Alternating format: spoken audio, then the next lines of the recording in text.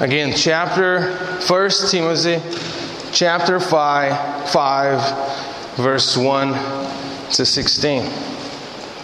Now, does anyone know or heard that there is a International Widows Day? Seriously. No? There is. June 23rd. I confess I was not aware of it until this past week as I was reading and studying this passage.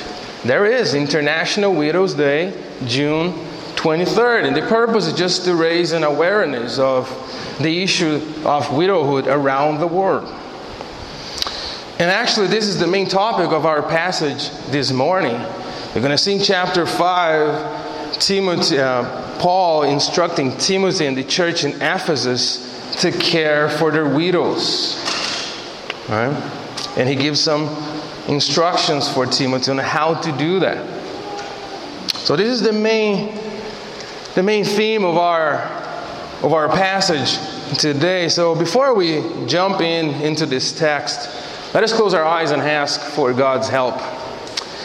Heavenly Father, we are thankful to be here and once again to be able to sing, pray together, and listen to your word together. And we pray, Holy Spirit, that you may help us to listen and help us to act, to be resolved to act. Convict us, Lord Jesus, and help me to communicate your word as I ought to do, Lord. With confidence, not in myself, but in the power of your Holy Spirit. We pray these things in Jesus' name. Amen. Now, in the first 3 verses of chapter 5, being aware of the pitfalls of the youth age and pride and selfishness, especially harshness, Paul instructs Timothy on the proper demeanor in his relationship with different age groups in the church. In verse 1 and 3, Paul tells Timothy and the church how they should treat each other. This reminds us that in God's household, all are to be treated respectfully. And this is the first outline that I want to share with you. That in God's household, all are treated respectfully. So the first group that Paul addresses in 1 Timothy chapter 1 and verse 1 to 3 is older and younger men. And he says to Timothy, do not rebuke an older man, but encourage him as you would a father. Other translations say, do not be harshy or sharply rebuke an older man, but encourage him as you would a father. But the translation of the Greek word parakle, to encourage, it may be best translated to strengthen, since the term parakletos is a title used for the Holy Spirit in John chapter 14, verse 16. So what Paul is saying to Timothy is for him to come alongside the older men and younger men to help them to strengthen in their faith. To instill in them this companionship. Let's walk together. And of course, that involves bringing a erring member back to the truth and confront them in their sin. Or perhaps just to come alongside and pray with them. And then Paul moves on in verse 2 and he talks about older and younger women. And he says to Timothy, you should treat older women as mothers, meaning being patient, caring, and loving towards them. Now, and to the younger women, Paul says to Timothy to treat them as sisters, and then he adds, in all purity. take in consideration Timothy's young age and his position in the church, the call to purity might be a warning for him to be cautious in his interaction with young women in the church. He ought to be careful, purity. He ought to treat them as sisters, but be careful, Timothy. Now, Paul's point in these instructions is that in God's household, there is an appropriate way for us to treat each other in all respect and love that is proper among family members. For leaders, this is a call for us not to use our position to speak harshly and disrespectfully towards others, especially in the congregation, but to be reminded that in the church, we are all family. So, verse 1 and 3 functions as a transitional from chapter 4 to chapter 5, to the rest of the chapter 5, where Paul will talk about widows in the church, and then later on in chapter 5, he will talk about elders in the church. So he's just giving an instruction. This is how you ought to treat each other. Now let me just give you some instructions about how you ought to help widows in the church, Timothy. Verse 3 to 16. And the second thing that I want to share with you, the second outline, and we're going to camp out here a little bit more, is God's continual passion for widows is a reminder that we should also care for the vulnerable and needy. This issue with widows is hard for us to understand since we do not live in the same predicament that they lived in the first century. Many things that today we take for granted, like medical treatment, medicine, vaccines, in the first century it was not available in the same proportion as today. So as a result, it was pretty common for men to die in their young age. In a time where there was no social security, right? For a wife with small kids to lose their father and husband, it could be a disaster. It could be devastating for a family. It could mean poverty, extreme poverty. But now, even in our days, if we step outside of the U.S., we might be surprised to hear that widowhood is a big social problem in many countries. It is estimated that there are more than 258 million widows around the world today. More than 115 million live in poverty. And 86 million have suffered physical abuse. A great majority of these widows today live in what is called the Global South, Asia, Africa, and South America. There's also a growing number of widows in Russia and Europe. Philip Jenkins, a university professor, wrote a book titled The New Faces of Christianity. In his book, he shows how the economic, social, political, and cultural realities in the global South today are not too far from the church in the first century. Jenks' goal in his book is to help Westerners and Europeans to see that the reality we live in is an exception in comparison to the rest of the world. So in approaching this passage, and especially this issue of widowhood in the church of Ephesus, Jenkins' book is a good reminder for us living in the West to be reminded that there are much of this issue of widowhood in our days, even though we do not experience in our immediate reality.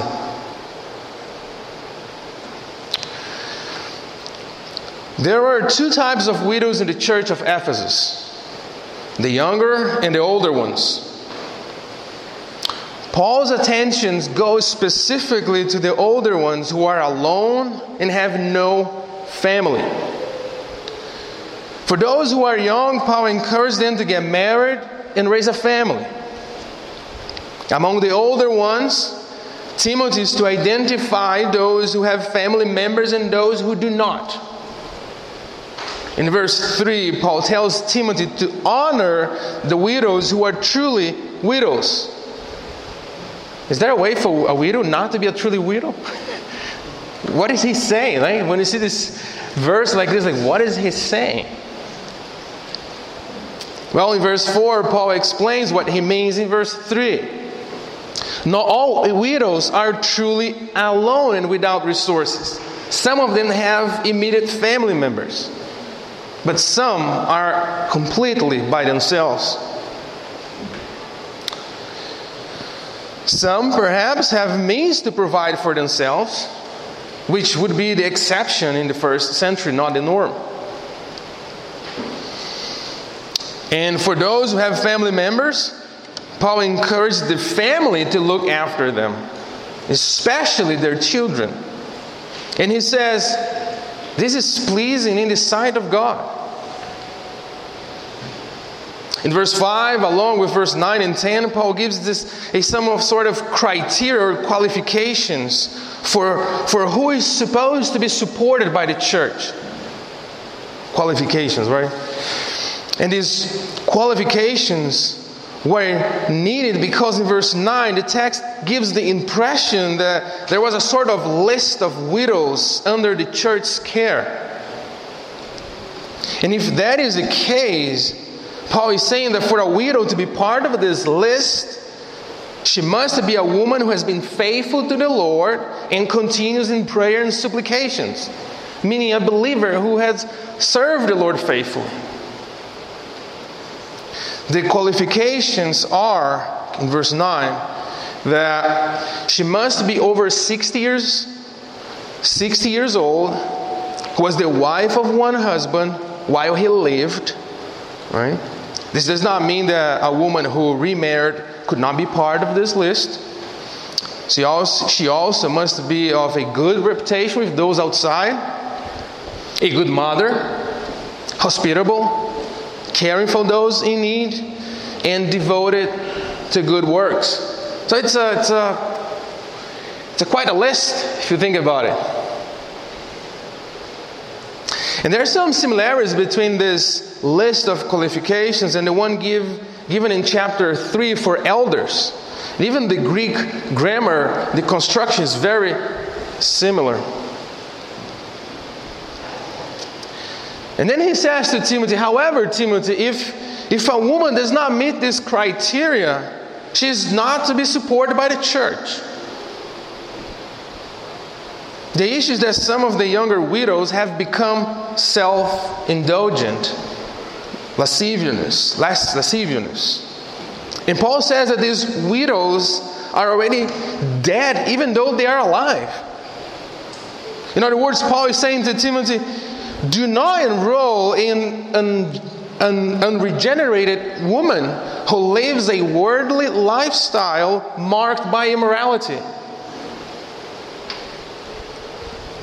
In verse 11, Paul tells the church to refuse to enroll these widows who are giving themselves to sensual desires and their passions. And apparently some of these widows at some point were part of this church list and pledged to serve the Lord and be faithful to Him and serve the local church in their widowhood. But after being supported by the church for some time, they were being driven away from faith by their sensual desires, and now they desire to marry. Looking at this, some may say, Well, they are young. And they change their minds. You cannot blame them for that. But the issue is a little bit deeper than this. It's a little bit deeper than it appears to be. It's not just that they change their minds. These young widows who for some time received the church's financial assistance became idlers and gossipers, going around and talking about things they should not. Commentators see this group of women as the same that Paul describes in 2 Timothy chapter 3, verse 6 to 7. And I have a slide for you so that you can follow with me to see what Paul says in this a passage. There's a slide for that verse. So look what he says in chapter 2, 2 Timothy chapter 3, verse 6 to 7. For among them are those who creep into households, meaning false teachers, and capture weak women, burdened with sins and led astray by various passions, always learning and never able to arrive at the knowledge of the truth. Again, the Greek construction is very similar to the one in chapter 5. Now, if that is the case, and I think it is, the issue is that these widows in their vulnerable position became easy prey for false leaders, for false teachers. And they are helping in the spread of false teaching, perhaps unintentionally or maybe intentionally. In their idleness and gossiping and going from house to house, they're helping disseminate this false teaching among other women.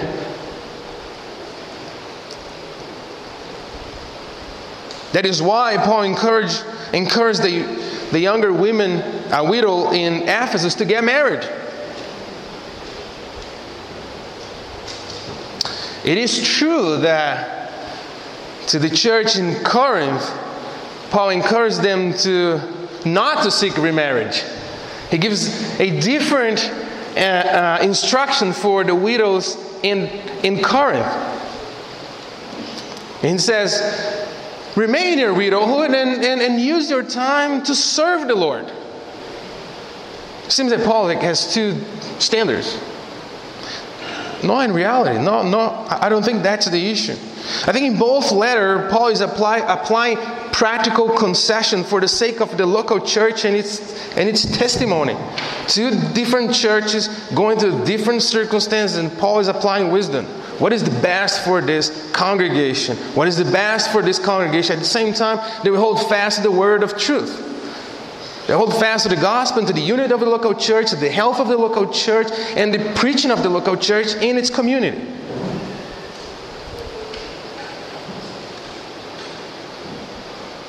That is why in verse 3, Paul encouraged the members of the congregation to care for their parents or for their widows. It's a clear instruction that Paul gives to some of family members of these widows in Ephesus, for them to care for their widows.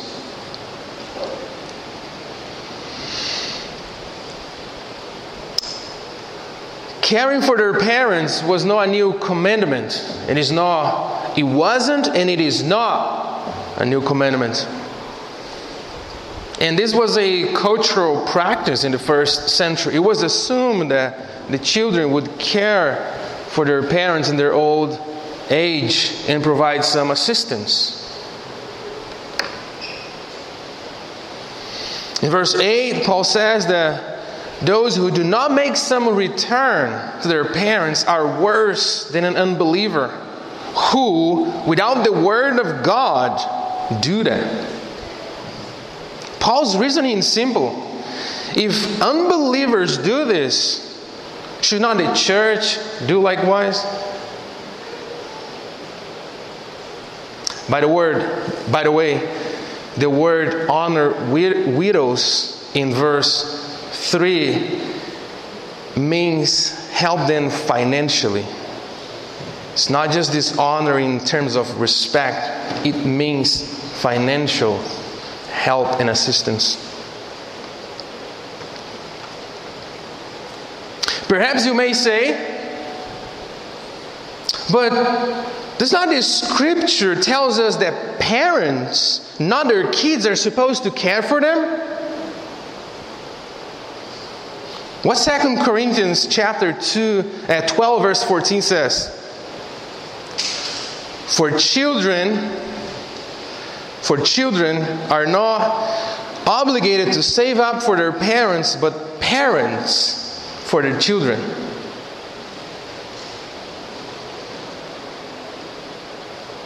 Yes, this verse tells us that parents are supposed to be good stewards of their financial resources and leave something for their kids.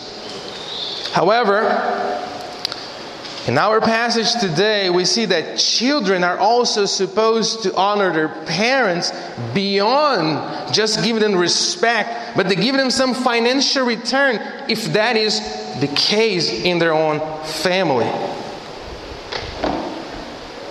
This is what is implied in the 5th commandment. Exodus chapter 20, verse 12. Honor your father and your mother, that your days may be long in the land that the Lord your God is giving you. That's the only commandment that comes with a promise. Honor and you will be blessed.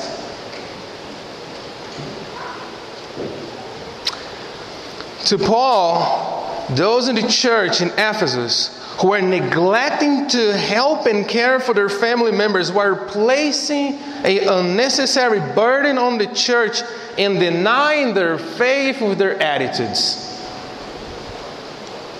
In verse 8, Paul's words to them are heavy, weighty. He says that they are worse than unbelievers.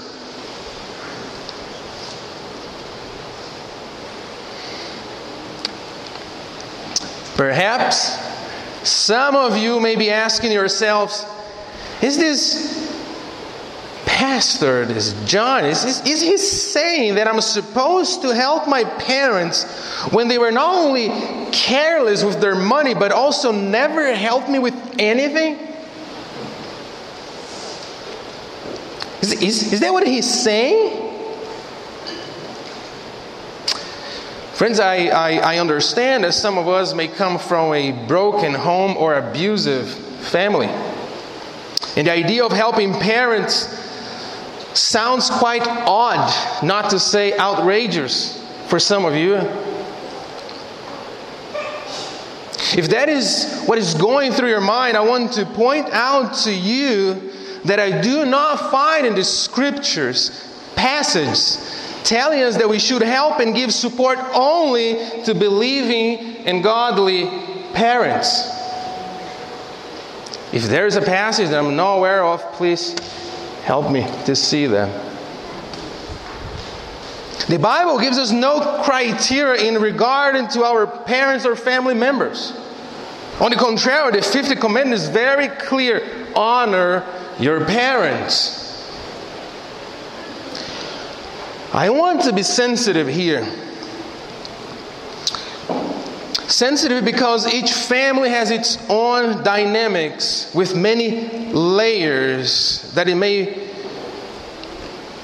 makes difficult for any outsider to truly understand. And I also want to be clear in the sense that I'm not advocating that you should neglect your own family, which is your primary responsibility, in order to help your parents, nor that you should bring them to live under your roof. Maybe that's the case for you, but I'm not advocating for that, and I'm not saying that you should do that. All right? I just want to be clear in this. What is this text is saying that we are to help family members in their need in all wisdom and discernment. And if that means financially, do not withhold your hand. And I do understand that this is a hard topic, hard issue to talk. When you talk about money, it's always not an easy topic.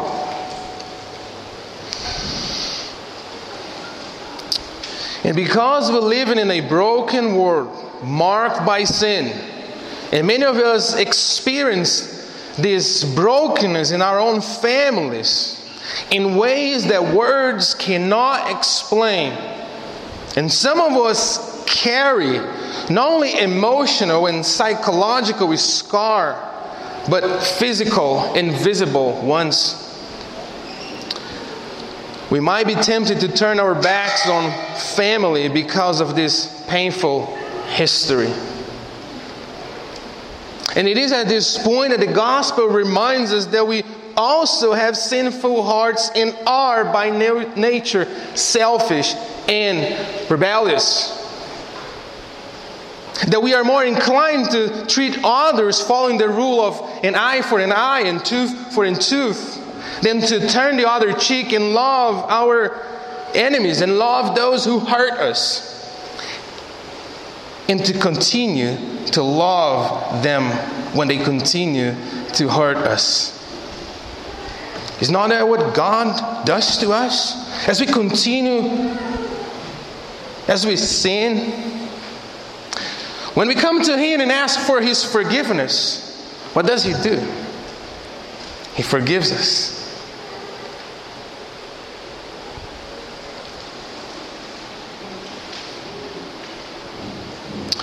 Friends, the reality that we're more inclined to treat others like in this rule than to follow the example of Jesus. Not that you might not have a good reason to turn your back on those who hurt and did not care for you. But a question that we should ask ourselves is, am I honoring the Lord in acting like this? Am I being caring and loving in my relationship with my family members in a way that honors the Lord? Remember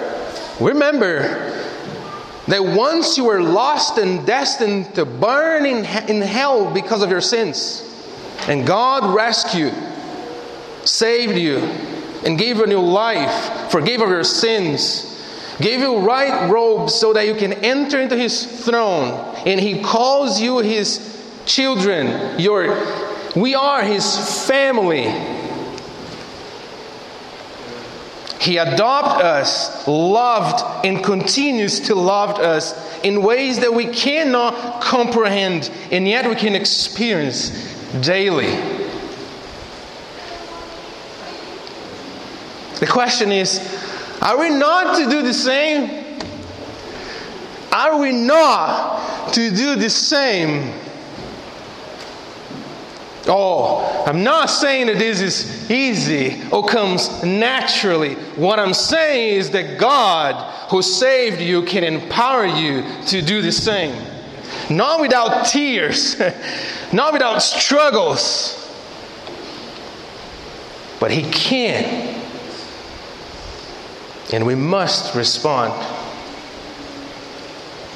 And we must resolve to treat others as He treated us. Friends, God's language sometimes is difficult for us to understand. Not because He speaks in unintelligible words, but quite the contrary. Because He speaks clearly into our hearts, convicting us of our sins, and tells us to reflect on hard issues. Sometimes God pokes His finger in some of the wounds that we thought were healed, so that we can actually turn to Him for help in true healing. Sometimes God's washed us and removed the makeup and help us to see that we still have open wounds that needs to be cared of. Painful, but for our own good. Look what Jesus says in Matthew chapter 5, verses 46 to 48. For if you love those who loved you, what reward do you have? Do not even the tax collectors do the same? And if you greet only your brothers, what more are you doing than others? Do not even the Gentiles do the same? You, therefore, must be perfect, as your heavenly Father is perfect. That's our call, to follow Jesus and to respond to a broken world as He responded to us when we came to Him in repentance in our brokenness.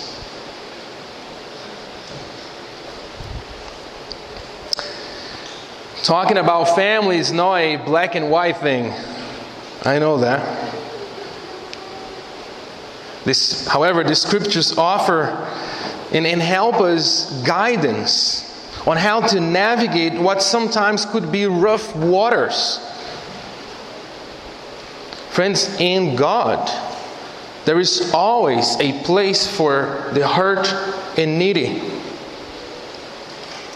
In God, there is always a place for you to find the strength that you do not have to love those that in your own flesh you do not love.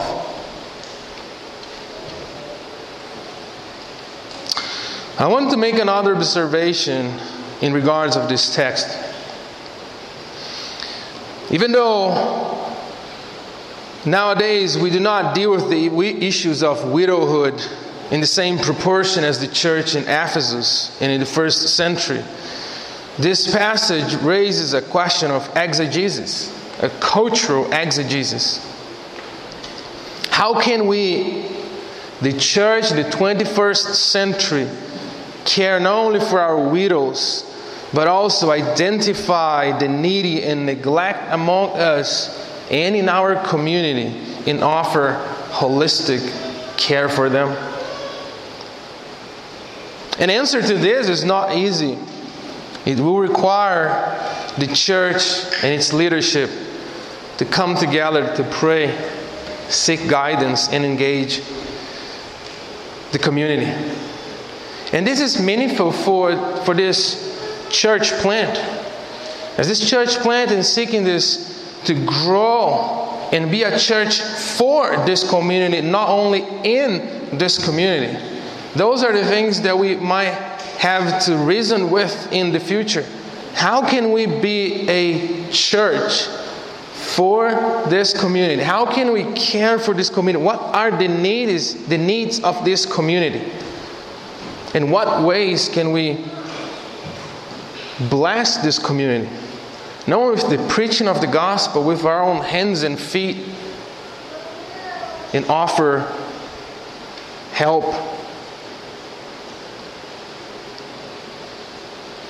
Like the Ephesian church, our goal should be to identify and screen among the many needs of this community, and focus our resources and time on the most vulnerable and neglected and those who in need. It doesn't mean that we're going to be able to help everyone, but perhaps we can focus in one thing.